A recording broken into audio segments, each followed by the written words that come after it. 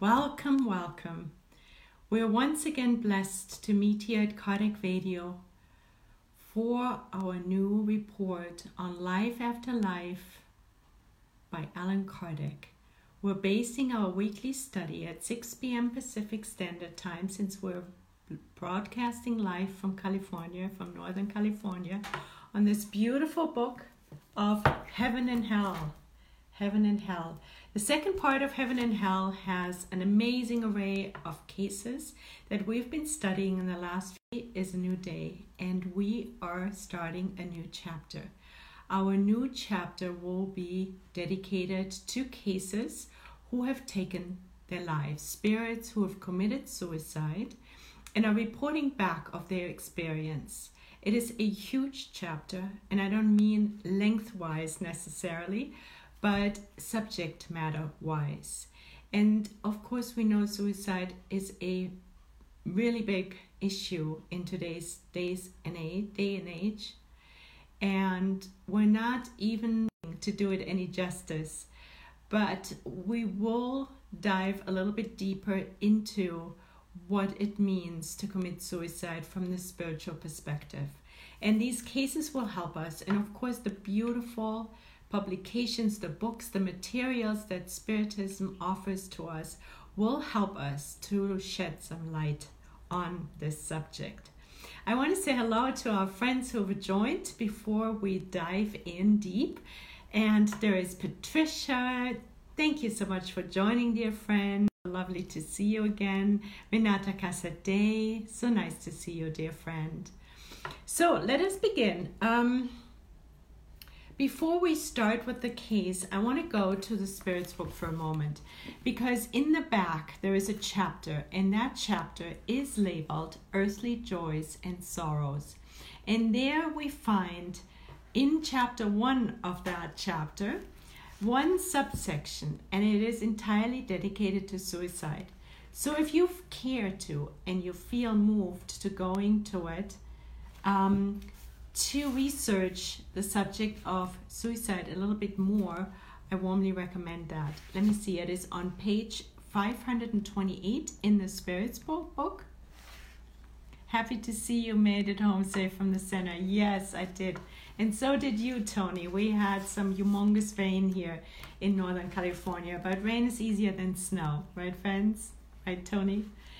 So, dissatisfaction with life, suicide, page 528 on the Spirit's book, if you like to read along. Now, we will not go through all of them. We're going to just pick out a few. And please let me know how the connection is, if it's too slow, whether there's anything I need to do. So, here it is, question 944. Do people have the right to take their own life? Do you think we do, friends? Do we have the right to take our own lives? I think all of us who are here know better already, because the spirits on high, the illuminated spirits, very clearly say no, with an exclamation mark, no less. They say no, only God has that right. Those who intention against this law, the law that we have no right to take our own lives, that's only up to God. In question 946, then, Allan Kardec wonders, what about those who resort to suicide in order to escape from the troubles and disappointments of this world?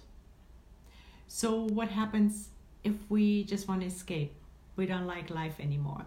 And the answer is poor spirits who do not have the courage to bear the misfortunes of life. God helps strength nor courage. The tribulations of life are meant as trials or expiations.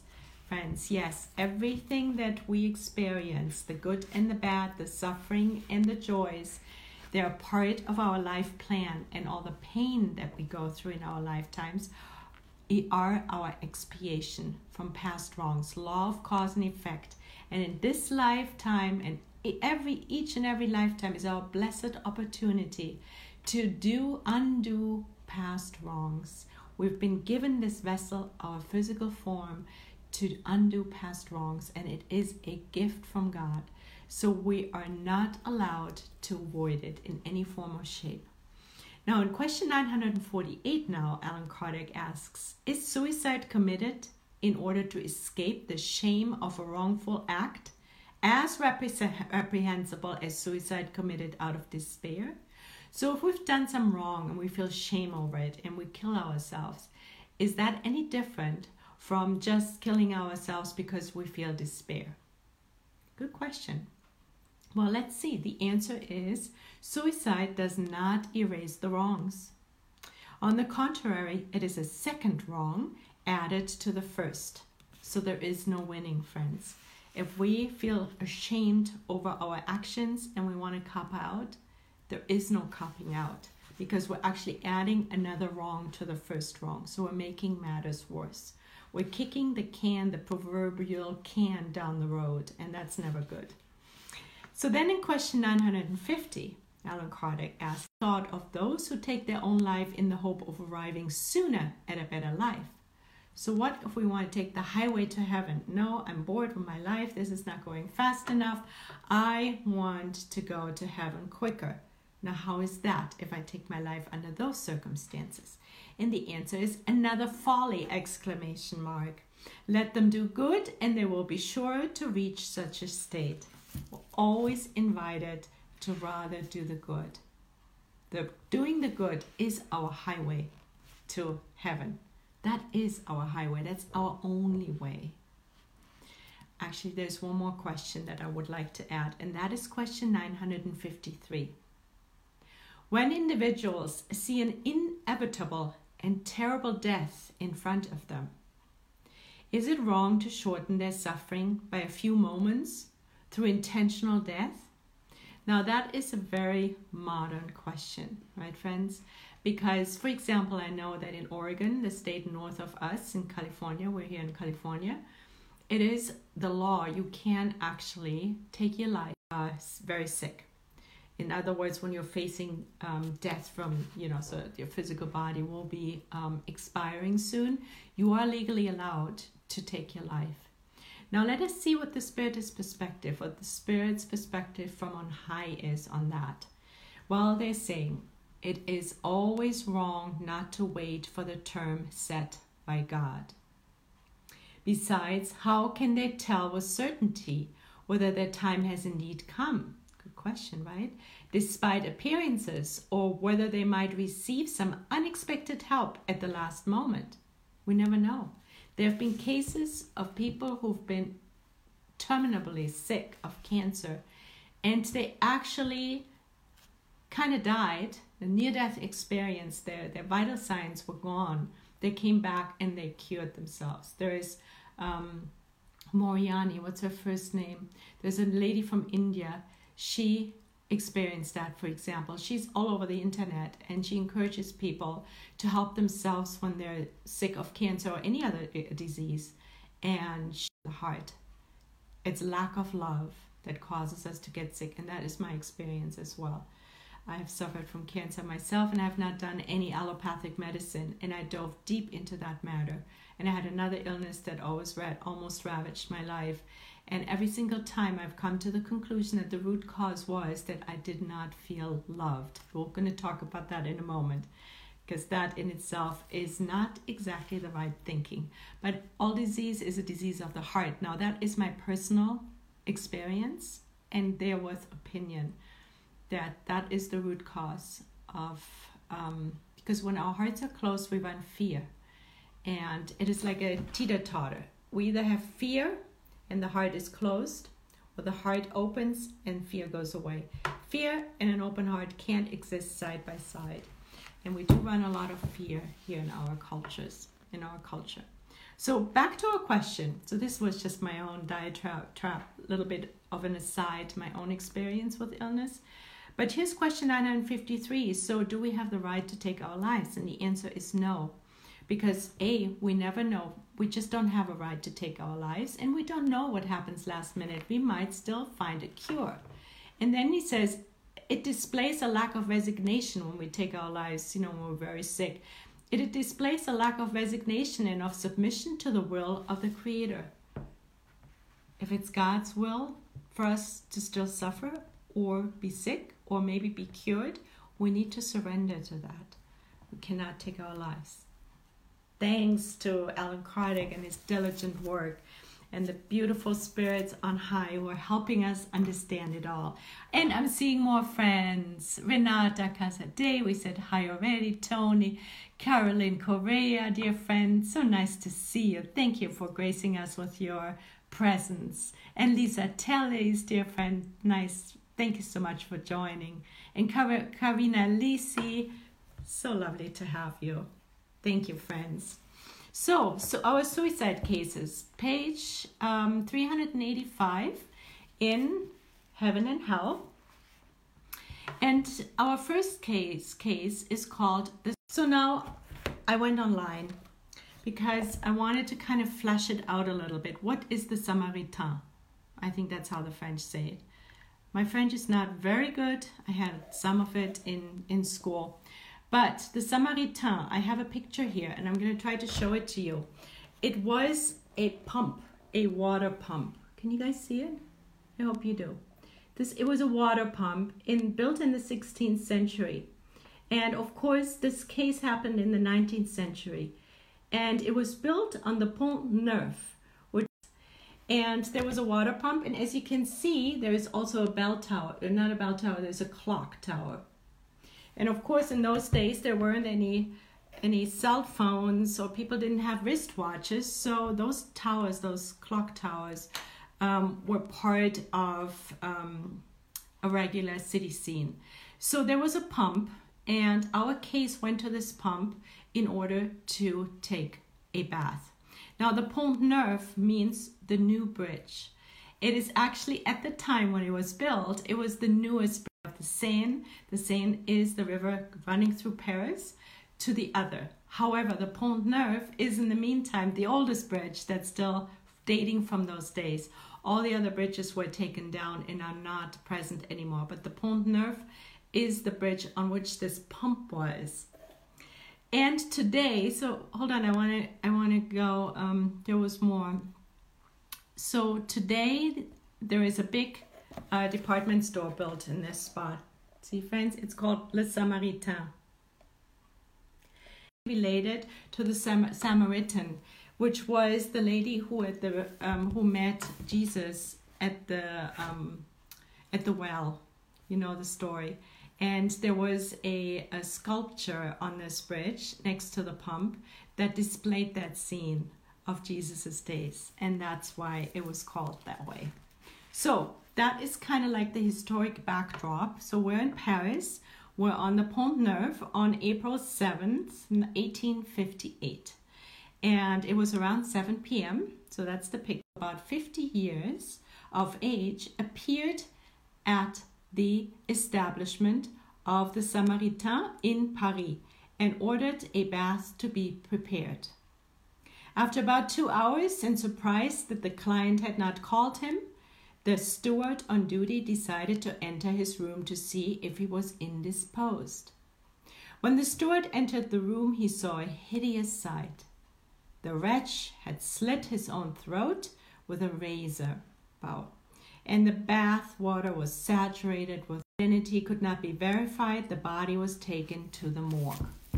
So it was a well-dressed man of about 50 years old. Nobody knew his name, who checked himself in to take a bath, and he killed himself with a razor blade. So this man's spirit was evoked at the Parisian Spiritist Society, 6 days after his death. And that was a surprise because he was not linked to Spiritism.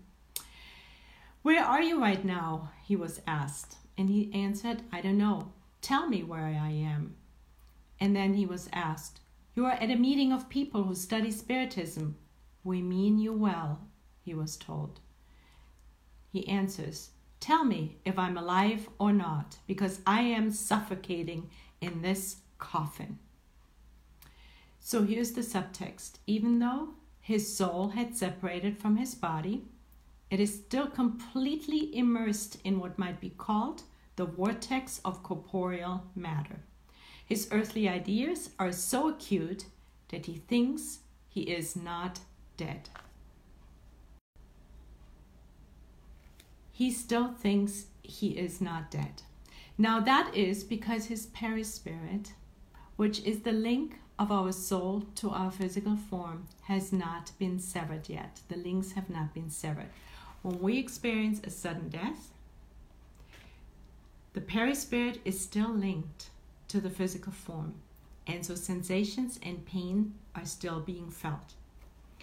So this man was confused. He felt he suffocated in the grave. What drove you to commit suicide? I am dead? Me? No, I'm in my body, he answers. You don't know how much I'm suffering. I'm suffocating. I wish some compassionate hand would finish me off. So he's definitely confused. He does not know that he's lost his body. Why didn't you leave behind any clues that would be used to identify you?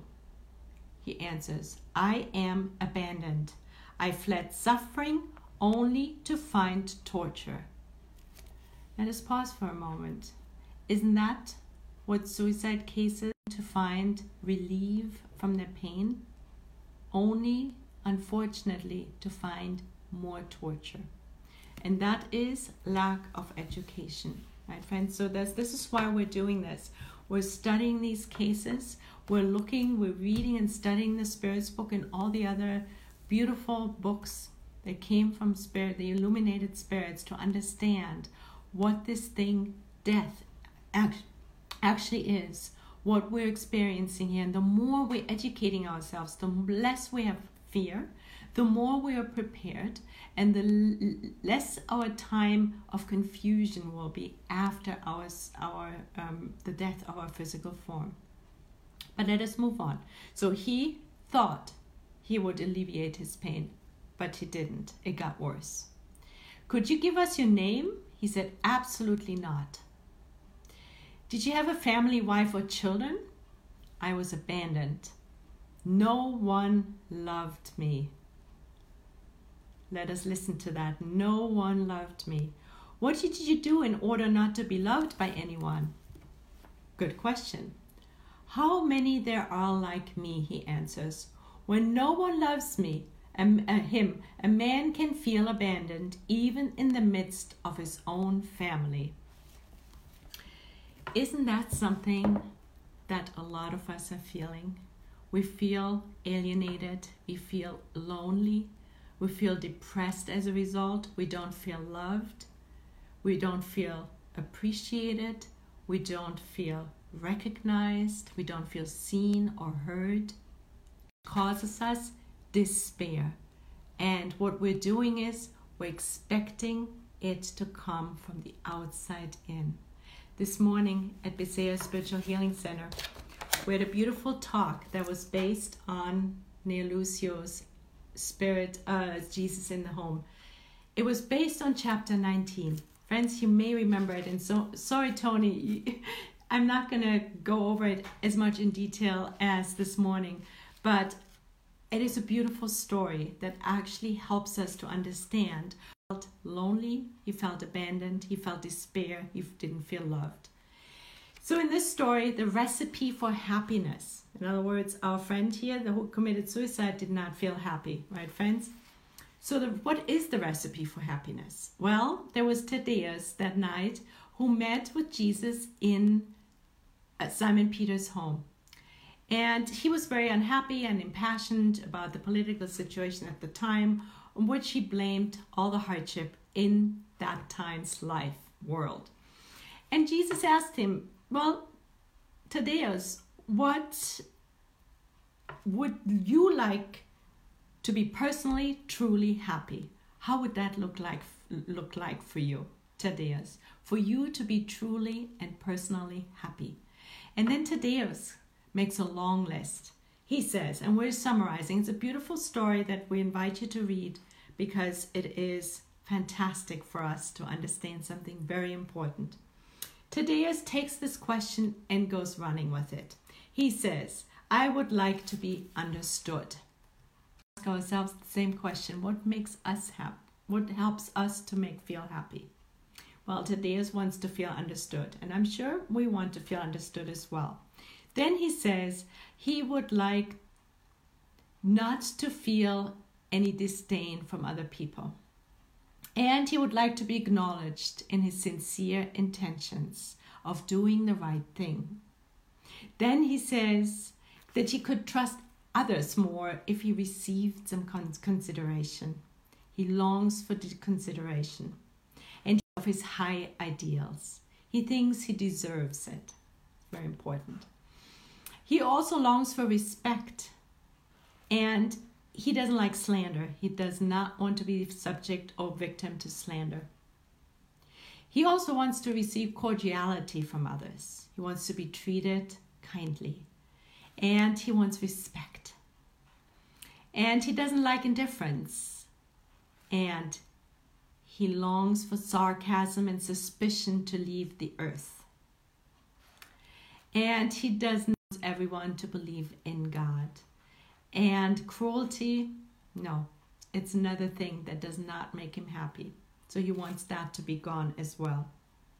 And he would like to be seen, regarded for all the goodwill he brings to the plate. And he would like people to see the goodwill in him rather than his imperfections. I'm wondering where you are at right now. Are you sitting at home and you're saying, yeah, that's exactly perfect. This would make me happy. It would make my life easier. Right, friends? I think we can all agree on that. Well, then Thaddeus summarizes it. And he says, in short, Master, I would like to be understood, respected, and held in esteem. We want that too. And then the disciples all look at Jesus, wide-eyed, because now they're expecting him to give them a long answer of what he thinks, what causes or creates happiness in all of us. Jesus, however, on the disciple, crystal clear eyes, and said, frankly yet kindly. What a beautiful mix. Frankly yet kindly. And what did he say? Thaddeus, if you desire happiness and contentment from the entire world, do unto others as you would like them to do unto you. In other words, treat others the way you would like to be treated. So here is Thaddeus wanting all these things from the outside, right? He wants respect. He wants to be seen. It's all coming from the outside, and that's what makes him happy. However, the problem with that is we can't always get this from the outside. And when we don't get it, then we might end up like our friend, the suicide, who felt abandoned. He didn't feel loved. He was surrounded by his family, and he didn't get these things from the outside world. And here's Jesus in his brilliance. He turns it around and he says, it's from the inside out. Whatever you want from the outside, respect, let us give it, because by giving we receive. It is such a simple concept, and yet it is so amazing that we forget about it very often, right, friends? We often forget. I see on social media so many people as I deserve to be loved, I deserve to be treated better. You know, it's all about coming from the outside, and we forget that it is in serving, in giving what we want. That's where our salvation lies. That's how hearts get healed and open up. That's how we stay healthy, or how we heal ourselves. And that is unfortunately the one thing that led our spirit friend here to suicide. And I'm postulating that there is many, many, many, many people like this on this planet, or if they don't take their lives for that core reason, medicating, drugs, addictions. But now we know we need to turn it around, and we give what we don't receive. And if we are being treated with slander and disrespect and harshness, what do? We turn the other cheek. We return good for evil. In other words, we use again the golden rule. We give what we would like to receive, even to the same people, and we're not expecting anything in return. We're not attaching a hidden price tag to it, because if we do, we're setting ourselves up again for the dependency to receive from the outside rather than the golden rule. Exactly. Teresa, the connection is not good for you. Yeah, I don't know whether it's on my end. It might be on my end or whether it's on your end. I'm so sorry, friend. I don't know what to do about it. I'm not on Wi-Fi.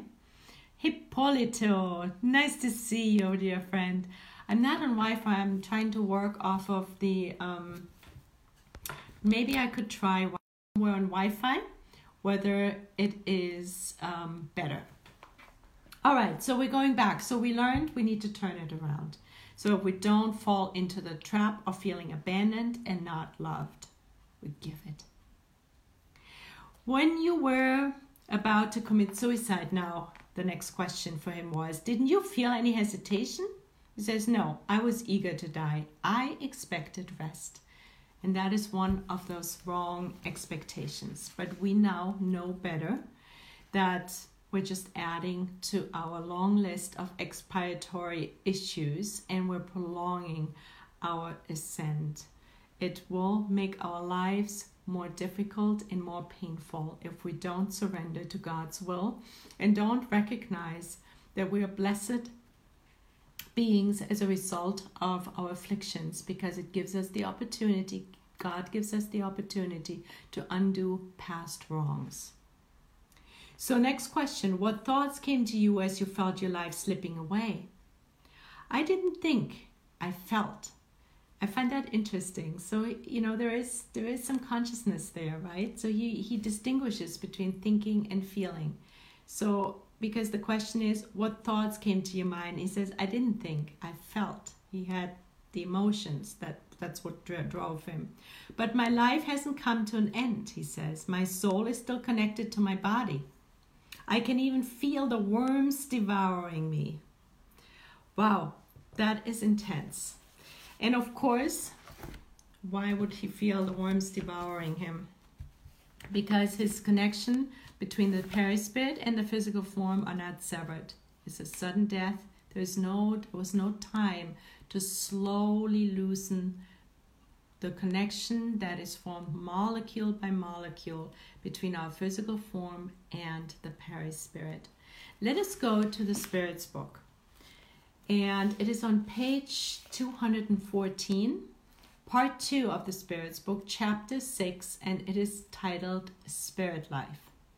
And there is, the whole chapter is dedicated to perceptions, sensations, and sufferings of spirits. Super interesting, very educational. So we're not going to read all of this because obviously you have the book. We're going to pick and choose something out of the theoretical essay on the sensation in spirits. Because here we hear that our friend is feeling his body being devoured by worms. And it's interesting because here actually Allan Kardec takes this example to go deeper into it. So we're going to pick out a few things. So first off, the perispirit is the link that unites the spirit with the matter of the body. We know that, right? It is drawn from the environment, from the universal fluid.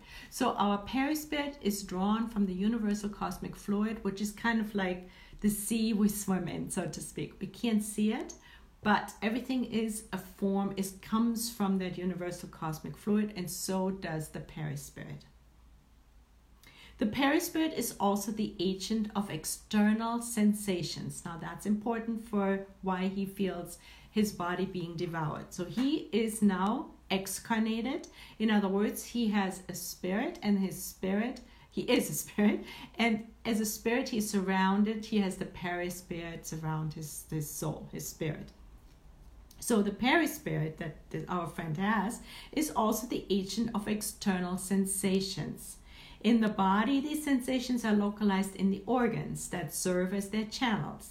So if I pinch myself on the cheek, it's the cheek right there, that's what hurts. And if I have, some kind of a bladder infection, it's the organ of the bladder that hurts. So the sensations in our physical form are localized in the body via the organs, through the organs. When the body is destroyed, now, the sensations become generalized, so they're not as specific because there is no organs there anymore. So now the sensations become generalized. And that is why a spirit does not say that it suffers more in its head than in its feet, because it's not localized anymore, it's generalized, the sensations, right? So then he says the pain the spirits feel is not physical pain per se. It is a vague inner sensation of which the spirit is not always aware because the pain is not localized or produced by an outside agent. So remember, the pain is now generalized. There are no organs that will condense it into certain spots. Now, we're building up on that. Then he says, experience has taught us that the perispirit disengages itself more or less slowly from the body at the moment of death. So if, for example, a person has a long drawn-out disease, little by little the perispirit disengages from the body more and more, which in the end makes that final disconnection from the physical form much easier than if a 50-year-old slits his throat and boom, the body dies, but all the connections are still there, right? So during the first few moments, the spirit does not comprehend its situation generally. It does not think it has died because it feels alive, and this is what our friend is going through. He has no idea. He still feels one with his body. It sees its body at its side and knows that it is its own, but does not understand why they're separate. That's why the denial of our friend saying, I'm not dead, I'm still connected, I still have a body. He's not aware of it yet. This state, this confusion, like feeling you're still one with the body, lasts as long as there is a link between the body and the perispirit. Makes sense, right? And now this is interesting. Now he refers exactly to this case, and that's why we picked this out. A suicide once said to us, no, I'm not dead. That's our friend. And added, even so, I can feel the worms devouring me. So this is the quote from the case we're studying tonight. Of course, the worms were not devouring the perispirit, and we know that too.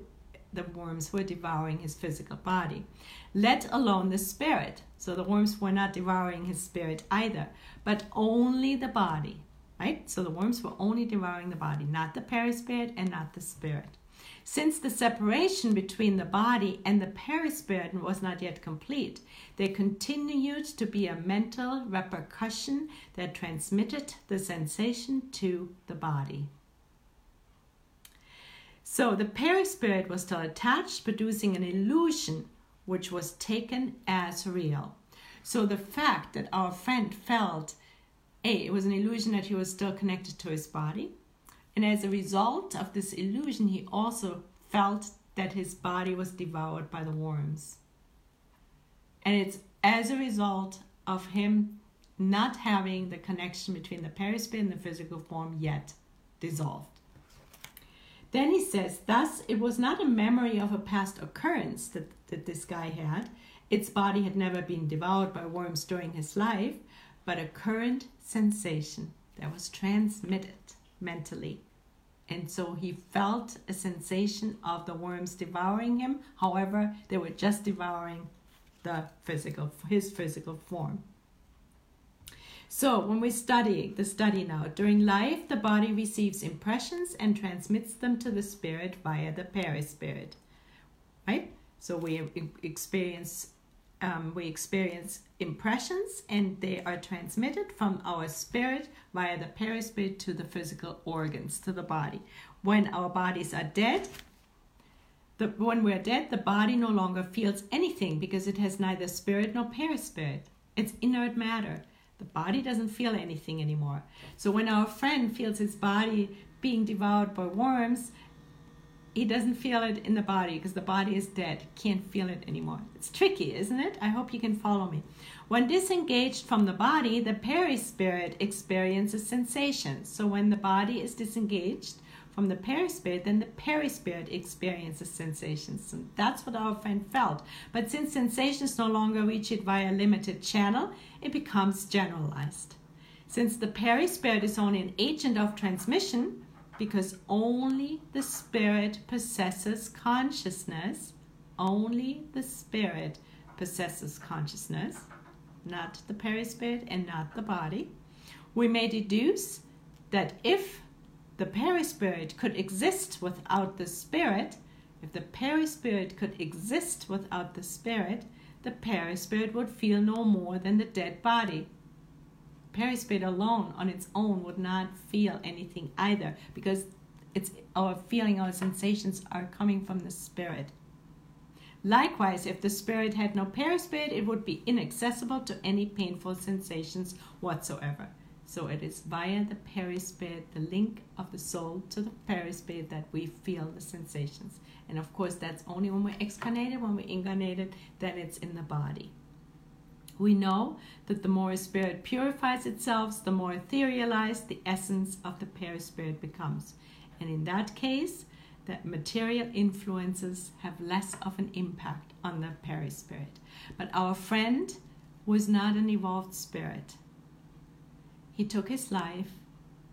His connections were not severed yet, so he fell prey to the illusion that he was still one with his body, and he felt generalized feelings in his perispirit of his body being devoured by worms. It is funny because then, he says, you might say this entire theory is not very reassuring. We had thought that once freed from our dense envelope, the instrument of our pains, we wouldn't suffer anymore, right? And that is why our friend took his life, because he thought all suffering had come to an end.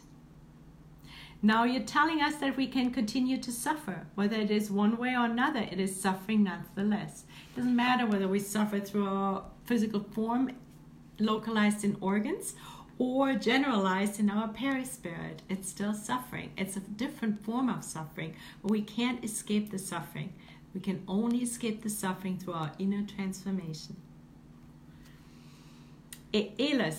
Alice, yes, we can still suffer a great deal and for a long time after excarnation, but we might also no longer experience any suffering at all from the moment we leave this corporeal life, once we have become more evolved spirits. So there are no shortcuts. The only way is through the pain. The only way is to surrender to God's will. The only way is education, both intellectually, that's one wing, as Emmanuel puts it in the beautiful book Thought and Life, that we educate our minds to understand how these principles work, what happens in every single situation, and including excarnation and life after life. And then on the other hand is our education in the moral sense, that we actually work on our inner transformation, that we bring love and charity to this world. And that is where our consolation, that's where we become purified. Our consolation lays, our purification will be. Let us go back and wrap up this case. We're almost done here. So then, let us see. So he feels the devouring. Then he's being asked, does this state always occur in those who commit suicide? Yes, the answer is. This suicide spirit remains connected to the body until the time his life was supposed to have ended otherwise. Now that's pretty grim. However, in the Spirit's book, we found a section where it says that every case is of course different, because it's never black and white, right? It's complex. There's many lifetimes that are falling into the consideration of what really exactly happens. There's circumstances why certain people take their lives, and you know what is all around it. So it's the lens is at least bifocal, maybe tri- or quadruple focal. It's not just cookie cutter, so to speak. So when we learn from, the illuminated spirit here, yes, the suicide spirit remains connected to the body until the time his life was supposed to have ended otherwise, is not always apparently 100% the case. It depends on each case, but generally that's apparently what happens. And that's pretty awful if you think how many young people take their lives, and if they were supposed to only excarnate when they're 80, and so that means being connected to their bodies for 60, 70 years. That's heavy, isn't it, friends? That's something though we need to know about, so that we see that it is not, taking our lives is not an attractive option. It's not an option at all, as a matter of fact. And besides, as we learned earlier, we have no right to take our lives. So natural death is liberation from earthly life.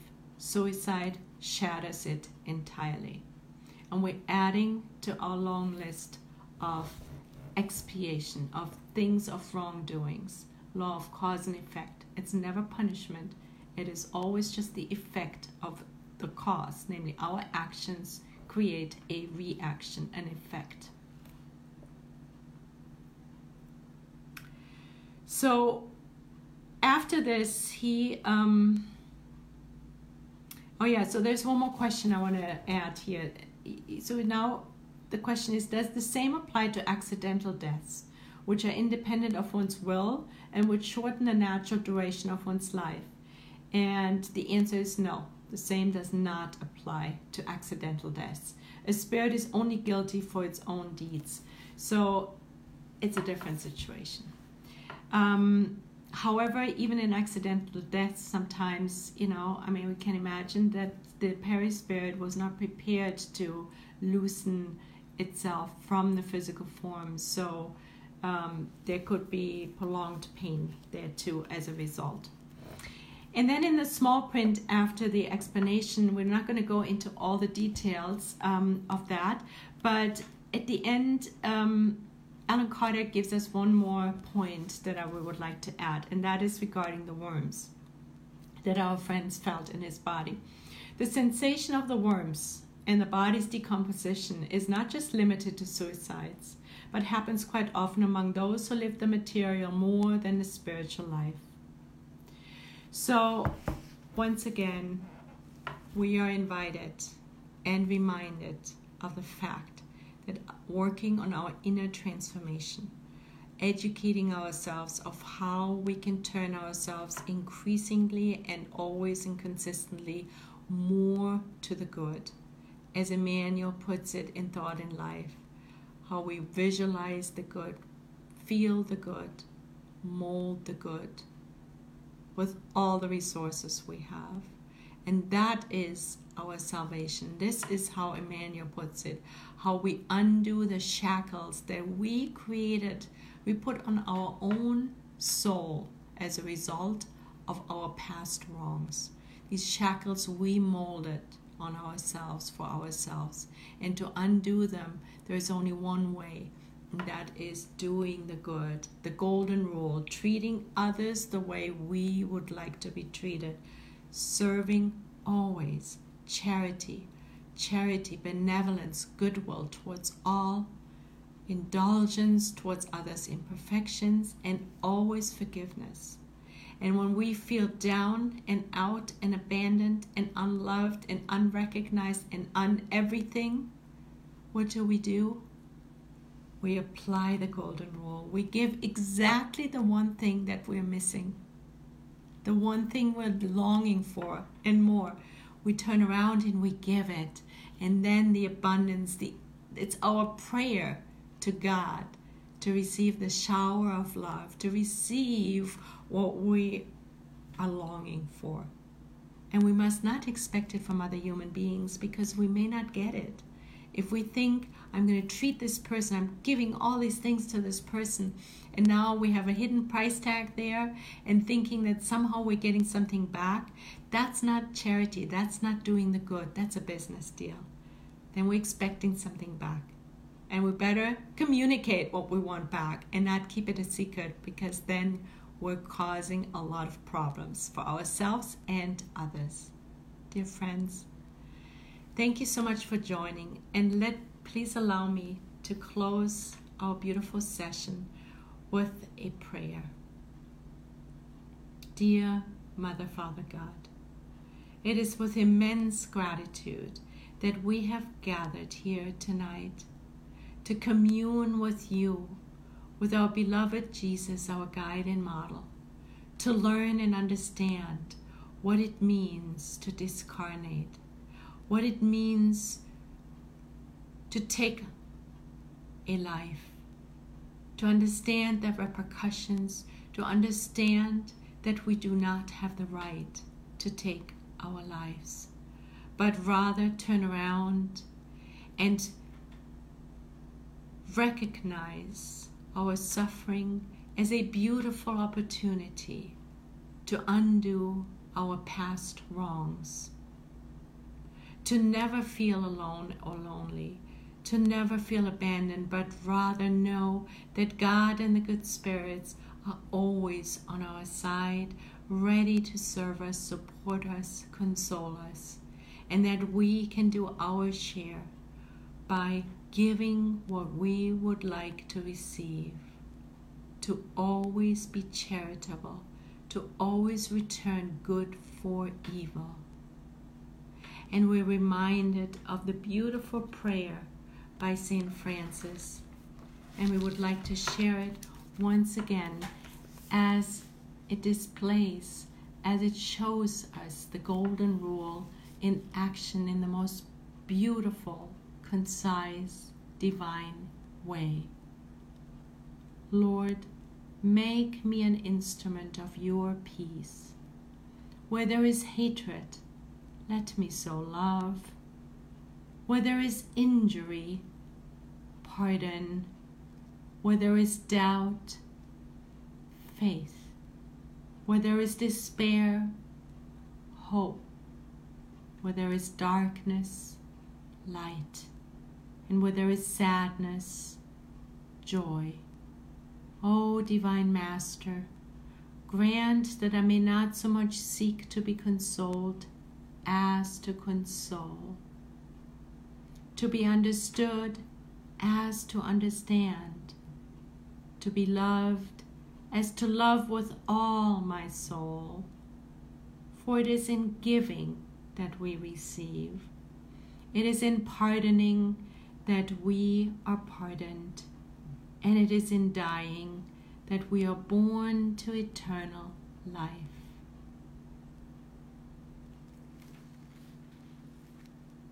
Thank you for this blessed opportunity.